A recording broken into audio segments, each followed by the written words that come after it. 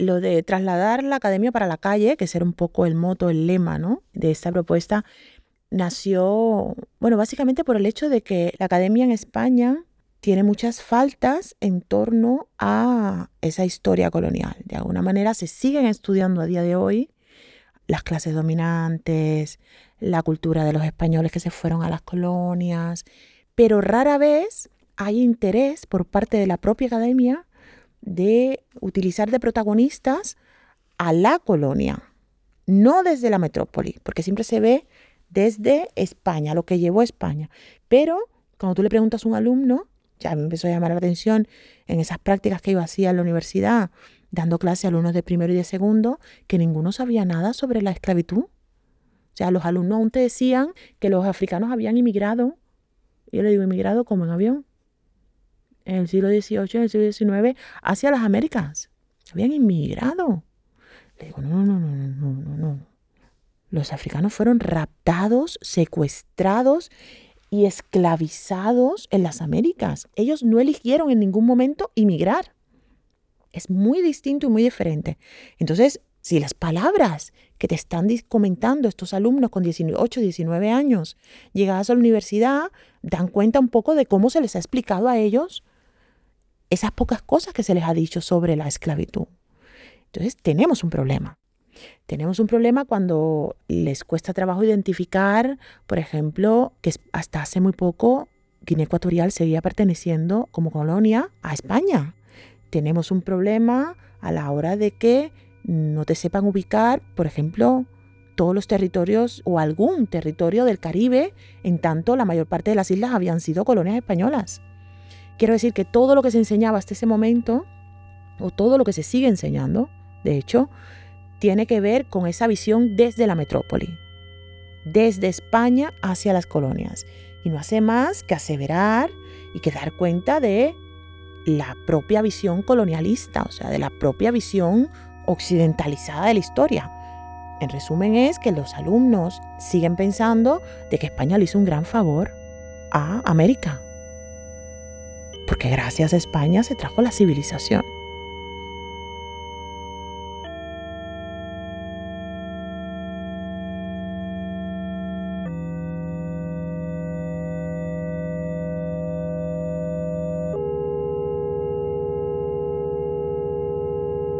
Convocando conocimientos provenientes de las prácticas ancestrales, la cosmopolítica, la teoría de los afectos o la teoría queer, el grupo de estudio sobre pensamiento, prácticas y activismos afronegros analiza las condiciones en que hoy se explican la raza y el racismo en el Estado moderno y cómo lo negro se configura como columna vertebral de su fundación.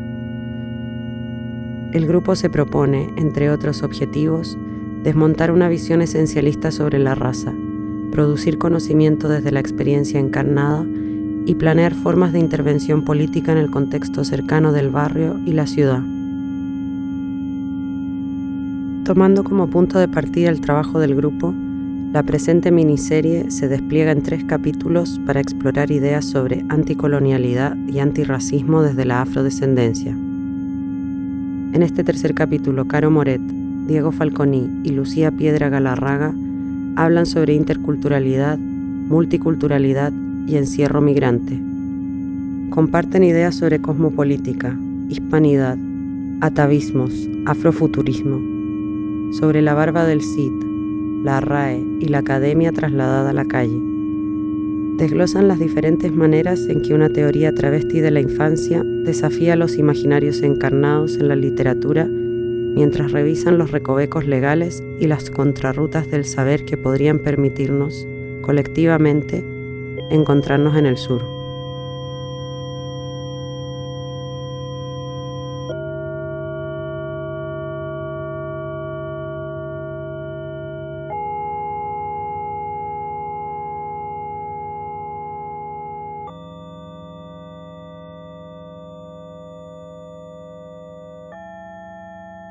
De la RAE al encierro migrante. Para pensar en nuestro grupo y para pensar algunas de las cuestiones que hemos estado debatiendo, el tema de la raza ha sido fundamental. Diego Falconí. y pensar cómo los sujetos racializados producimos una forma de conocimiento particular, además dependiendo de los diferentes cuerpos que vamos habitando. Al mismo tiempo ha sido clave pensar lo intercultural y pensar lo intercultural como una llave que nos permite hablar de una serie de temas importantes. Esto sobre todo porque en Europa y específicamente en Barcelona, aunque se habla teóricamente de lo intercultural, existe un paradigma multicultural. Es decir, aquí básicamente lo que tenemos, y este barrio de Raval es el ejemplo perfecto de eso, son una serie de comunidades que conviven desde un cinque terroso. Es decir, cada comunidad vive separada de la otra bajo un paradigma acaso de asimilación o de integración. Pero existe una tensión amplísima entre todas estas comunidades que estamos habitando este Raval y existe muy poca conexión.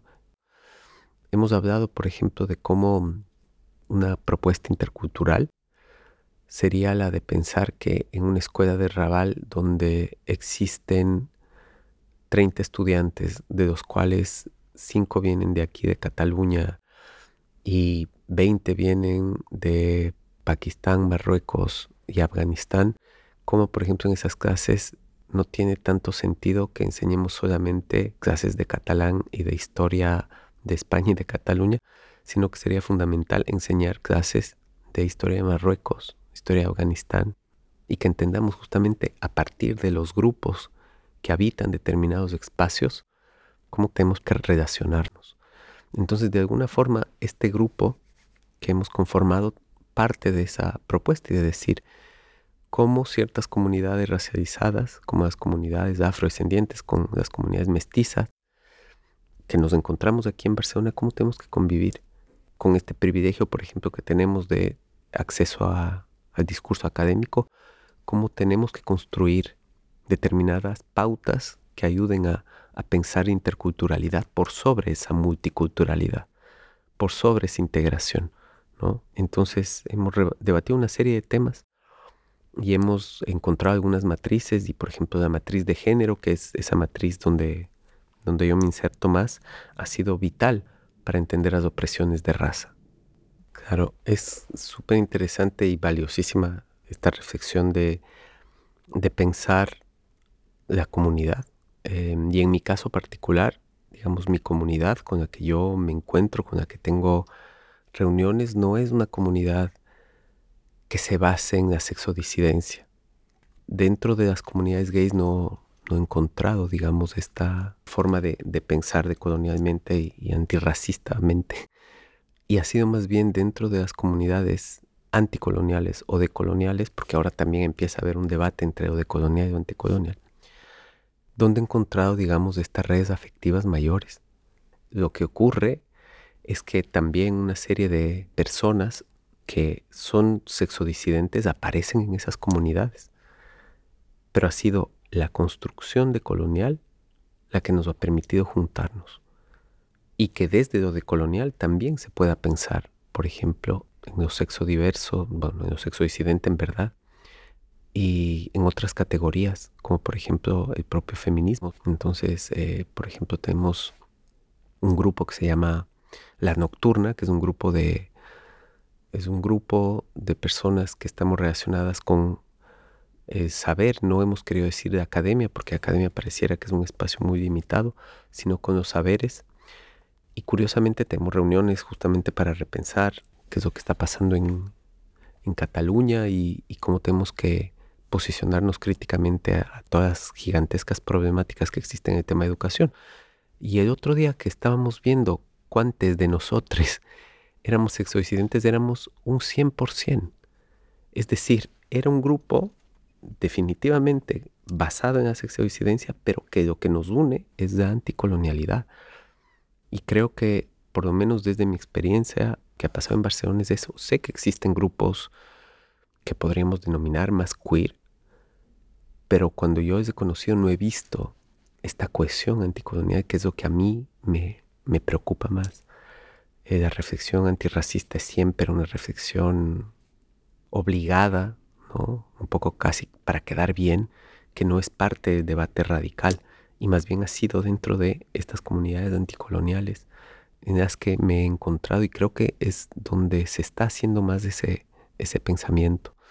El colectivo Ayu en Madrid creo que está haciendo el trabajo más interesante en este sentido. Están desde hace algún tiempo con una residencia en Matadero. Están reflexionando de modo profundo respecto a cómo la colonización afecta a las personas que viven hoy en día. Es decir, ya no solamente un discurso histórico de la colonización, sino una encarnación de la historia por parte de las personas que habitan hoy, sobre todo desde las migraciones, lo que es el contexto español y catalán. Bueno, en el caso de ellos, además, varios de sus integrantes vivieron también aquí en Barcelona. Ha habido, por ejemplo, una reflexión muy interesante que también ha ocurrido aquí en Barcelona por parte de algunas compañeras que vienen del activismo y del arte respecto a la conformación de la historia. Creo que uno de los dispositivos que más ha permitido que haya una reflexión que junte activismo, arte, academia, ha sido el 12 de octubre, el Día de la Hispanidad, y encontrar sobre todo ciertos dispositivos que de alguna forma ponen en marcha lo que simboliza el 12 de octubre. Entonces, algunos de estos dispositivos son la RAE, la Real Academia Española, que nos da cada semana la posibilidad de hacer una reflexión anticolonial con las cosas que dicen. Y creo que otra ha sido el Monumento de Colón. Entonces, el Monumento de Colón aquí en Barcelona ha sido cuestionado por muchas personas que vienen desde los movimientos anticoloniales, pero toda la reflexión de Colón también ha permitido que haya un pensamiento en torno a lo que simboliza Colón en la sexodisidencia, e incluso cómo eso puede verse en ciertos cuerpos contemporáneos hoy en día, ¿no? ¿Qué pasa, por ejemplo, con esa idea de la barba? Piensen ustedes, por ejemplo, que en el Mío Cid, que es esta obra clásica, tradicional dentro del mundo hispano, se menciona 19 veces la barba del Cid campeador, para mostrar su fuerza, su masculinidad, ¿no? Entonces, en una Barcelona hiper hipster, hay que preguntarnos también qué simboliza esa barba, que define también esa imagen del conquistador, ¿no? Con esto quiero decir que ha habido una reflexión respecto a la corporidad contemporánea, a cómo hay formas más sutiles de colonización y que tienen también que ver con una construcción de imaginarios de belleza, de imaginarios de control, y que se está dando de modo muy fructífero. Creo también que es importante mencionar que todas estas reflexiones no están exentas de tensiones y que hay muchos desacuerdos al respecto. Y creo que eso es también parte de la riqueza de la reflexión anticolonial, ¿no? Desde luego hay como temas más urgentes. El tema migratorio definitivamente, que es lo que ahora guía sobre todo la reflexión anticolonial, y con razón, porque lo que está pasando en el Mediterráneo, el sistema de control de Europa Fortaleza, es lo que está afectando a los cuerpos más que nada hoy en día.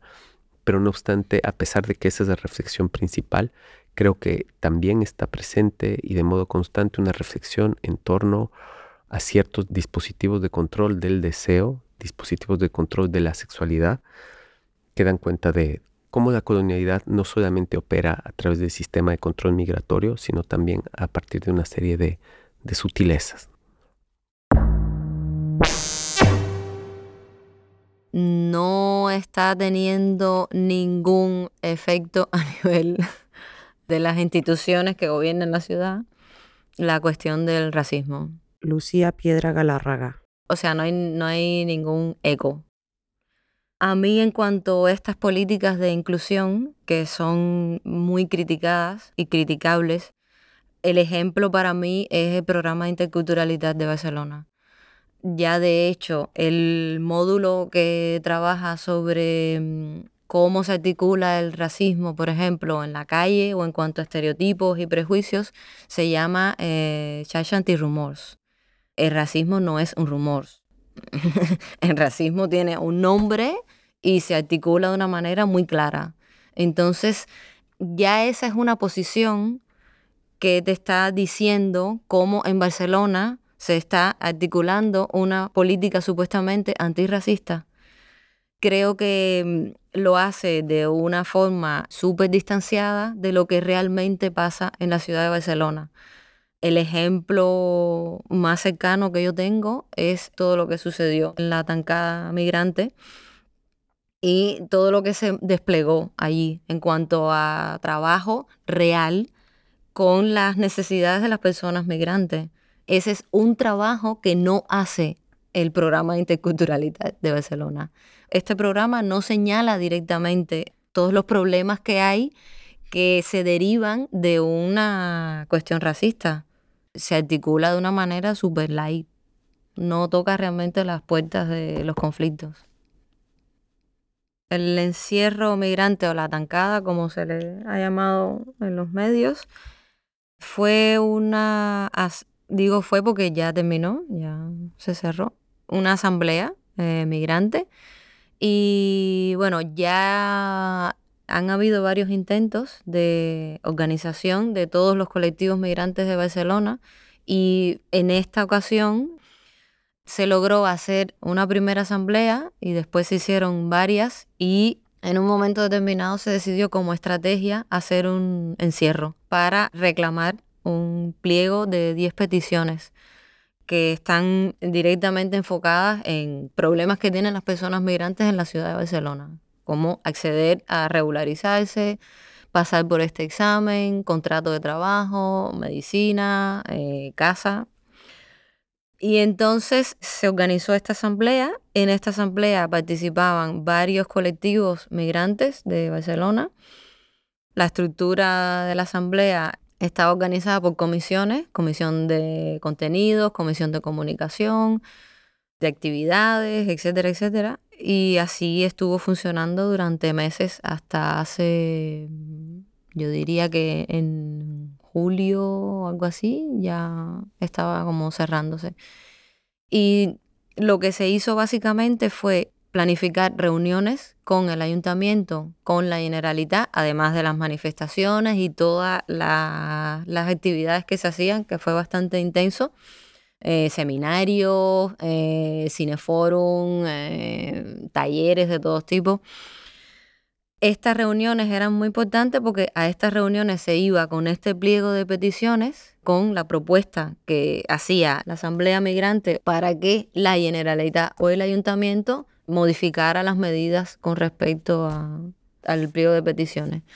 Y entonces, bueno, se hicieron varias reuniones y eso significaba un trabajo constante de todas estas comisiones dentro de la Asamblea. Lo que han hecho es acercarse al encierro migrante por la visibilidad que ha tenido. Se han acercado todos los representantes de los partidos, se han hecho reuniones con la Generalitat y el Ayuntamiento. Ha sido un mero gesto político, pero no hay ninguna respuesta concreta, ninguna. Ahí siguen las redadas en la calle, los manteros, por ejemplo, siguen teniendo el mismo conflicto a pesar de que han tenido como varias plazas desde donde han podido hablar de sus problemas, de intentar legalizarse como sindicato, pero eso no se ha movido significativamente.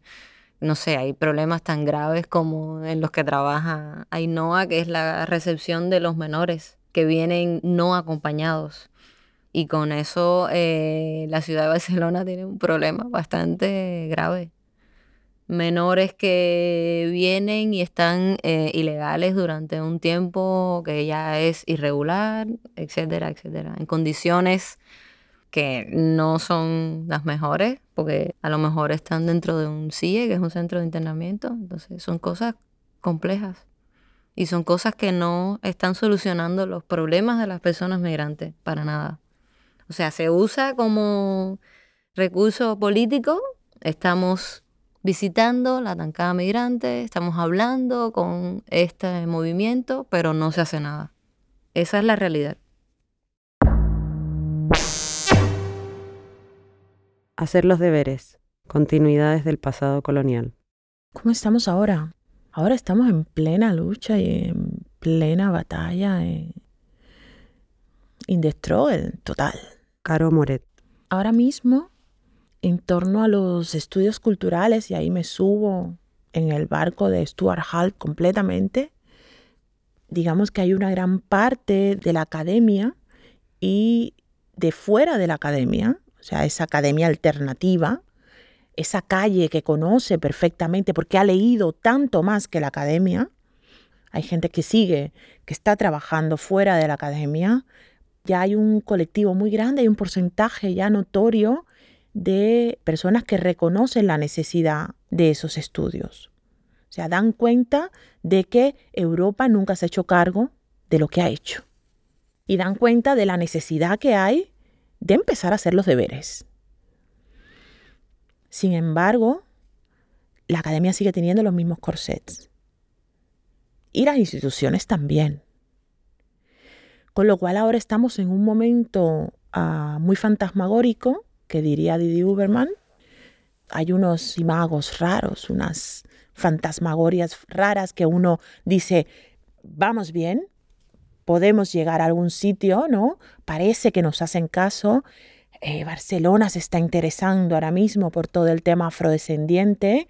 Barcelona da cuenta de la población afrodescendiente que tiene, da cuenta de los migrados que tiene, de las migraciones que ha hecho, con lo cual yo creo que vamos bien y de aquí, si continuamos así de alguna manera, podríamos llegar a un diálogo, no sé si verdadero, pero al menos real, de un tú a tú, ¿no? De un poder hablar del pasado sin que Occidente se rasgue las vestiduras.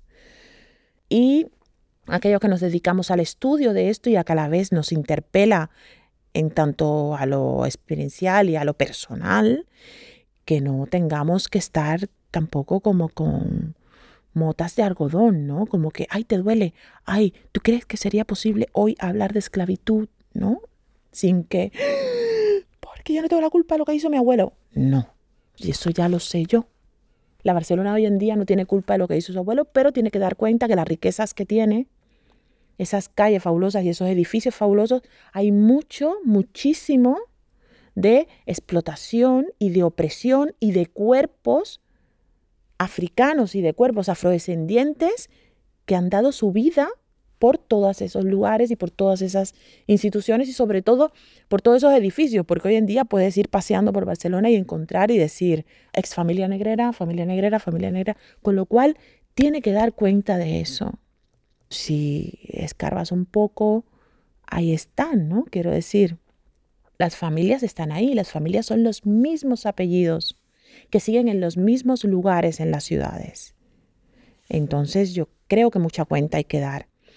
Estamos simplemente empezando. Creo que ahora la parte buena también es como que hay un reconocimiento por parte de los que estamos estudiando estos temas y empezamos a reunirnos entre nosotros, porque muchas de las personas también vivimos aquí. O sea, estamos ligados, somos parte de esta geografía, con lo cual también damos cuenta de una experiencia también vivida en esta geografía. De esas cosas hay que hablar, no solo del pasado, sino ver cómo afecta el pasado y cómo ese pasado se incorpora a la historia de Europa, porque sin ese pasado Europa no se construye.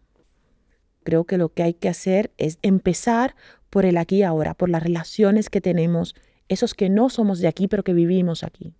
Pero en estas relaciones recientes, de ahora, con todos estos conflictos, y estamos hablando de hace 2 días lo que ha pasado en Castelldefels, ¿no? Con ese ataque a la escuela de los Menas. Si podríamos haber adelantado en estos 2 años en los que se ha trabajado mucho, han habido muchas conferencias, muchos encuentros, muchos diálogos en torno al tema migratorio, al tema afrodescendiente, al tema del otro en Barcelona, ya te digo yo que con lo que ha pasado hace 2 días, pues hemos tirado 5 pasos para atrás. Y luego que las instituciones digan que eso es algo como muy puntual y muy casual, no. No, las instituciones tienen que estar al tanto y ser permeables a todas estas cosas, porque básicamente yo creo que esto es como un adelanto de lo que parece que viene. Y si se visibiliza en algo tan violento como esto, pues ¿qué puede pasar cuando los partidos de ultraderecha están a las puertas y cuando ese crecimiento que ha tenido un partido de ultraderecha que hasta el otro día no existía? Entonces es mucho más serio que todo eso. Yo sé que el pasado cuesta y el pasado es muy duro de mirar y de analizar, ¿no? Y es muy duro de leer y es muy duro porque evidentemente ahí estás llamando a la familia, al parentesco, a los antepasados.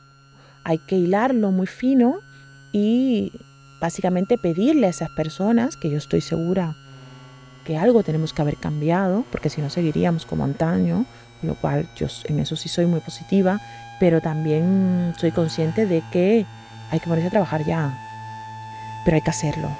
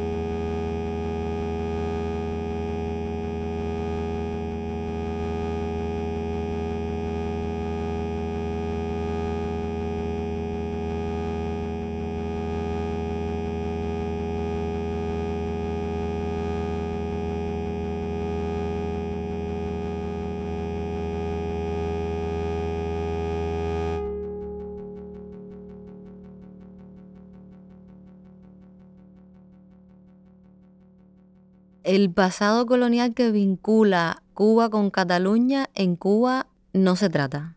Es prácticamente inexistente. Aquí se conoce mucho más de esa relación colonial a nivel de textos, ¿no? Hay publicaciones y tal, y hay cierto contenido que está relacionado con eso. Pero en Cuba no tiene ese matiz de relación colonial. Las referencias que hay en Cuba sobre Cataluña son muy lejanas y muy escondidas. No se habla mucho sobre eso allá. Creo que es algo que se ha investigado siempre, pero no hay como organización política sobre eso.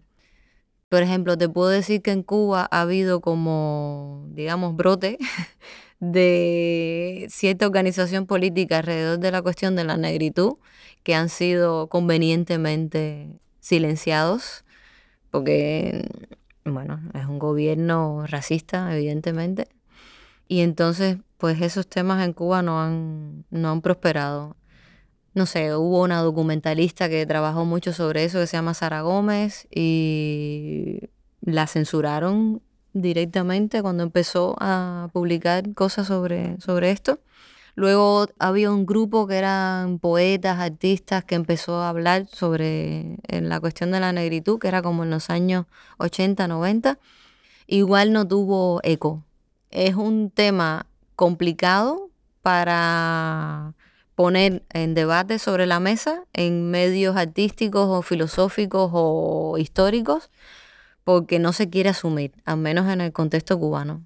No se quiere asumir que existe como conflicto. Entonces, bueno, yo creo que allí por lo menos está bastante silenciado. Hay una diferencia muy grande entre cómo yo percibía toda esta cuestión de la raza cuando estaba en Cuba, a como la empecé a percibir cuando vine a vivir para acá. La diferencia es que en Cuba el racismo está naturalizado. Tú creces dentro de un contexto racista y aprendes que es así, ya está. También yo no tenía la capacidad de definir las cosas que me agredían a ese nivel. Y lo que pasó es que cuando vine para acá, eso se hizo como mucho más obvio y más latente. Entonces aquí estaba como más señalada, más expuesta.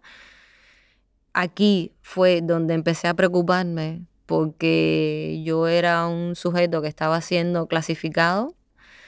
En Cuba estaba clasificada de una determinada manera, pero estaba como en un lugar más cómodo, digamos. Aquí ingresé directamente en el grupo de las personas racializadas y además con unas categorías muy contundentes que para mí eran nuevas totalmente. Bueno, pues eso marcó una manera de vivir diferente. Esta idea de que el colonialismo sigue estando en todo el trasfondo de las estructuras sociales es una de las cosas que Membe insiste cuando habla de estos tres órdenes, ¿no? Plantación, colonialidad y democracia. Él va como situando ejemplos de cómo eso se ha ido desplazando y se ha ido rearticulando de otra manera en los distintos órdenes que él menciona. Cuando estoy trabajando uso muchos esquemas, ¿no? Mapas, porque eso me ayuda a organizarme. Y del texto de él saqué como cosas significativas. Una fue esta cuestión de las guerras, otra fue la cuestión de la forma campo y la otra era la idea de enclave. Entonces, para mí estas tres cosas hacen como una triangulación que mantienen engrasada todo el tiempo la maquinaria del colonialismo. Y son las mismas tres formas que se han usado en estos tres órdenes. Ahora, ¿de qué manera se hace? ¿Por qué podemos decir que sí se mantiene esta idea de colonialidad en el trasfondo? Si nos ponemos a pensar, la ciudad se puede entender como un enclave protegido desde donde se siguen emitiendo normativas, leyes, pretextos para hacer la guerra y lugares de exclusión. Tener un albergue de refugiados en las afueras de la ciudad sigue siendo una idea colonial. O sea, el enclave sigue estando protegido, la forma campo sigue funcionando. Ahí es donde está la gente que no queremos ver, la gente que molesta. Y la guerra sigue como movilizando toda esa estructura triangular. Europa está recibiendo una cantidad de migrantes diariamente y se está sintiendo, no digo que está sobrepasada. Entonces, yo creo que es un conflicto que les está regresando como una ola por todos los conflictos anteriores coloniales que se han generado desde Europa. Y bueno, es como lo que les corresponde, sencillamente. Entonces es importante lo que está pasando. Por eso es que se le está dando espacio en las instituciones a cuestiones sobre raza, a cuestiones sobre migración, porque es un problema real en la mayoría de las ciudades europeas. Es como un debate también ciudadano al que hay que darle alguna respuesta, hay que buscarle soluciones. Toda esta misma cuestión de crisis migratoria está siendo significativamente paralela al surgimiento de, como lo llama Membe, nuevas mitologías.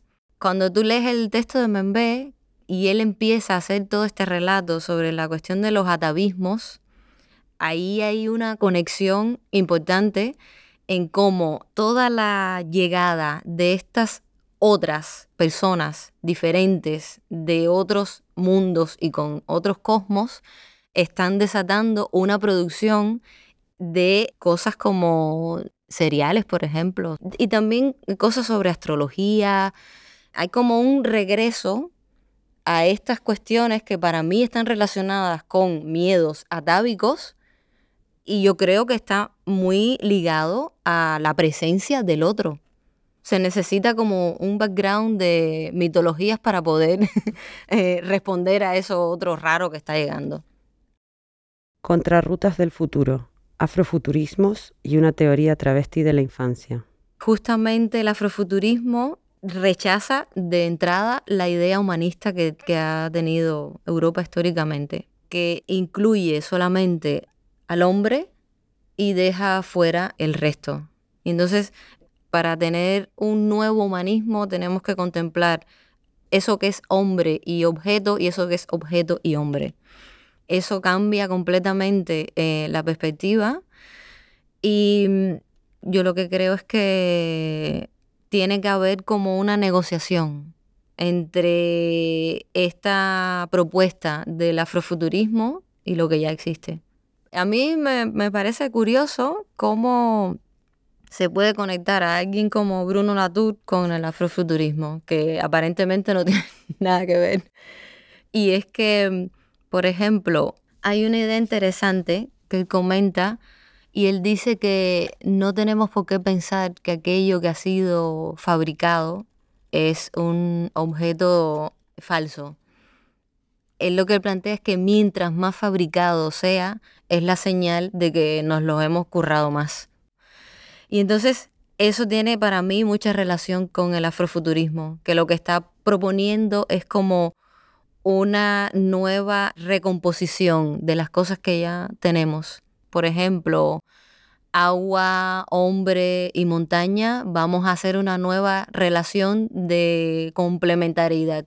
Esa es como una idea más interesante, ¿no? Complementarnos que mantener esta idea de somos diferentes y tú para allá, yo para acá. No, somos diferentes y nos complementamos. Con esta perspectiva del afrofuturismo que tiene más que ver con un hombre a nivel, digamos, cósmico, se relaciona mucho con el cuestionamiento que lanza Bruno Latour cuando dice de qué cosmopolítica estamos hablando, cuando no estamos contemplando el cosmos del otro. Para mí el afrofuturismo contiene esa idea del cosmos del otro. Es un poco también como lo que planteaba la disputa de Valladolid, ¿no? Que todas las entidades tienen un alma, por lo tanto tienen un cosmos también, o pertenecen a un cosmos. Y el afrofuturismo tiene implícito eso. O sea, todas las entidades, montaña, hombre, agua, tienen un alma. Vamos a ver cómo la complementamos. Respecto al tema de futuro, creo que ha sido una reflexión muy importante dentro de los estudios de la sexualidad, sobre todo de los estudios queer. Yo creo que hubo un libro que modificó el pensamiento, más que modificarlo, lo sacudió, que fue un libro de Lee Edelman que se llama No Future, y que en español está traducido como No al futuro, y que es un libro donde muy interesante porque el autor, que viene de la teoría literaria, hace una reflexión en torno a la sexualidad y al futuro. Entonces él nos dice básicamente que el niño o la niña, sobre todo el niño, hombre, es el símbolo del futuro, y lo ha sido también en las representaciones artísticas. Y a la vez, el símbolo del no futuro para este autor son las personas homosexuales. Entonces él utiliza como modelo principal esta historia de un cuento de Navidad de Charles Dickens, que tiene a Ebenezer Scrooge, que es este viejo amargado que odia la Navidad y que en realidad odia a todo el mundo, ¿no? Y que en realidad nos dice el día del analicemos a Ebenezer Scrooge. Y dice, Ebenezer Scrooge era un hombre de bastante edad, era un viejo amargado que solamente tenía una persona a la que quería, que era Margie, que era su socio, y que no tenía familia.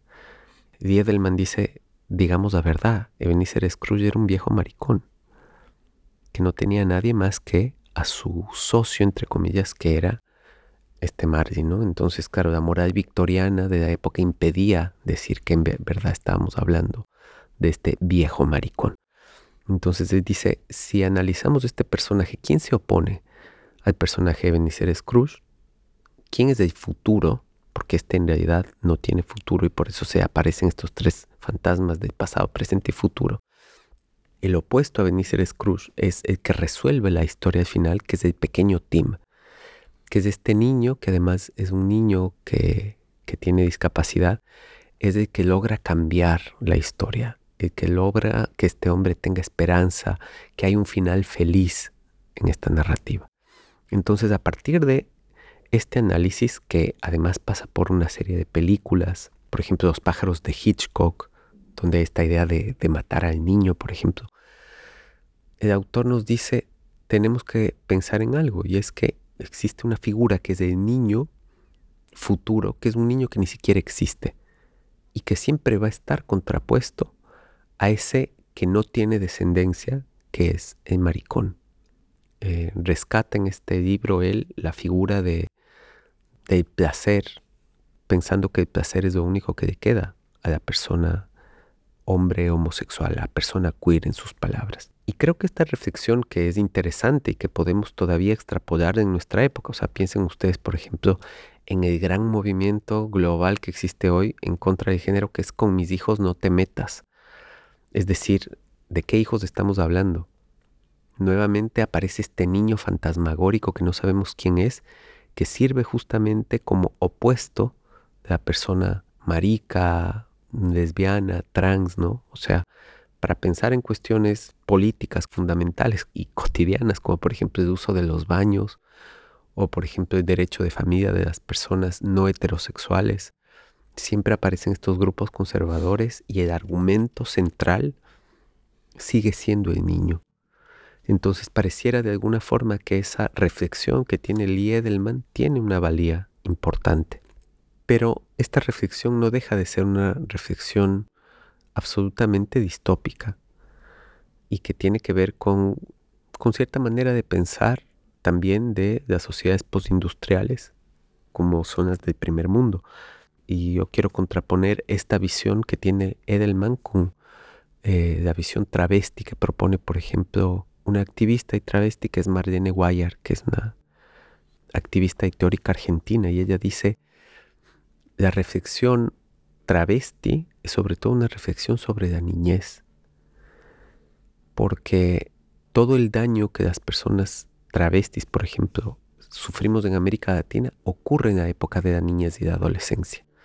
Después, claro, vienen una serie de discriminaciones y una serie de ataques que son terribles, pero se origina en la niñez y la adolescencia. Ella dice pensar en esta dicotomía entre el niño y el marica o la trans es también falsa porque es robarnos a las personas maricas y trans de la niñez. Entonces, Guayar hace una apuesta para pensar la teoría travesti como una teoría infantil. Y a mí me parece que esta contraposición es tremendamente decidora respecto a lo que pasa entre el primer mundo y el tercer mundo también. Vamos a controlar la natalidad y mientras tanto países como Italia se van a quedar sin población en 17 años. Es decir, todavía existe ese flujo de vida y muerte, ¿no? Que es parte de todas las sociedades humanas. Entonces yo creo, en este sentido y sin querer ser conciliador de ninguna forma, que hay que retomar parte de estas dos teorías. En el caso de Edelman, definitivamente creo que hay que tener mucha atención respecto a cómo se utiliza el dispositivo del futuro personificado por la niñez para entender cómo opera la homofobia a día de hoy, cómo opera el heteropatriarcado y para saber de alguna forma cómo confrontar. Lo que no hay que tomar mucho esta teoría es esa moraleja final que nos deja, que me parece que es una moraleja muy gay por otro lado, de lo único que nos queda es el hedonismo. Yo no creo que lo que nos quede es el hedonismo. Justamente en espacios que trabajo, que es de andino y sobre todo, o digamos en un marco mayor de América Latina, existen una serie de otras problemáticas que no se resuelven con el hedonismo. Y que creo que los sujetos políticos que se ensamblan allí no solamente pueden encontrar en el hedonismo un espacio para para reinvención. Y que todas las teorías que seguimos ensamblando y que podemos seguir hablando de cenizas o de cualquier otro dispositivo, tiene que tener un centramiento político, un sujeto político final, y creo que Marlene Guayar no se equivoca. Creo que hay que hacer un trabajo con la niñez, con la adolescencia, no tanto desde una respuesta tradicional, sino más bien de pensar, por ejemplo, cómo la sexualidad infantil es algo de lo que todavía no podemos hablar con tranquilidad. Cómo hablar de lo queer, por ejemplo. Cómo hablar de la violencia homofóbica en espacios infantiles. A mí me parece fundamental, porque todavía dentro de la propia pedagogía contemporánea es muy difícil hablar de estos temas. Cómo hablar, por ejemplo, de patrones de sexualidad. Está claro que ni los padres, ni los hermanos, ni nadie tienen la capacidad de enseñarnos a tener relaciones sexuales.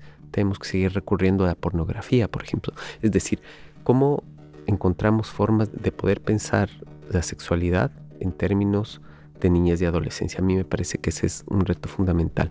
Cómo pensamos en la niñez queer, en la adolescencia queer, que creo que son momentos fundantes dentro de lo que constituye a los seres humanos. Entonces yo, digamos, desde una perspectiva muy práctica, creo que me enfocaría en eso. Y en cuanto a, digamos, a modelos futuros, a mí me parece que fundamental, como les decía en algún momento, encontrar contrarrutas de diálogo. Y creo que hay que hacer muchísimas trampas al sistema. Dentro del mundo jurídico existe una rama que no está reconocida para nada, pero que es absolutamente interesante y que de hecho ha sido desarrollada, por lo menos en América Latina, por parte de movimientos de la sexodisidencia. Pienso, por ejemplo, en Elizabeth Vázquez y su proyecto, que es el proyecto transgénero, que básicamente proponen esta línea jurídica que les comentaba, que se llama el ius alternativismo. Porque tradicionalmente existía el ius positivismo, el ius naturalismo, y existe, digamos, también esta propuesta que es el ius alternativismo, que es pensar ciertas estrategias dentro del propio espacio del derecho para desmontar al derecho. Entonces, estas propuestas interesantes que, por ejemplo, enuncian que el derecho tiene que ser un sistema que sirva para desmantelarse a sí mismo, que dentro de ciertas constituciones, por ejemplo, que prohíben el matrimonio o la adopción de personas del mismo sexo, se pueden poner ciertos artículos como el respeto a la diversidad familiar, que de alguna forma lo que logran es empezar a crear una serie de discontinuidades dentro de la propia Constitución. Es decir, que sea contradictoria una Constitución en sí misma y que esta contradicción ayude de alguna forma a cambiar o a mejorar los derechos de las personas, pero al mismo tiempo a disminuir el poder del Estado. Porque cuando tú tienes una contradicción, los operadores judiciales, en este caso, empiezan como a tener discusiones que ponen en cuestión al propio Estado. Entonces, pensar, por ejemplo, en estas formas alternativas me parece muy interesante. Creo que sí es clave hacer un manejo de contrarrutas del saber. Creo que hay que pensar en otro tipo de espacios en los que nos podamos encontrar en el sur. Eso de venir a encontrarnos en el norte para hablar del sur tiene su razón de ser. No estoy diciendo que no lo tengamos que hacer, pero creo que tenemos que decrecer eso de modo absoluto. Creo que tenemos que empezar a encontrarnos en el sur y creo que tenemos que empezar a tener ciertos debates que tengan esa trascendencia y que las personas del norte que quieran ser parte de ese debate que vengan, pero que se movilicen. Creo que eso es esencial. Dentro de un futuro imaginado me gustaría tener esos diálogos. Igualmente en cuestiones como editoriales, todavía sigue siendo crucial para escritores y escritoras publicar en una editorial española, porque irónicamente es la que te permite llegar a más sitios.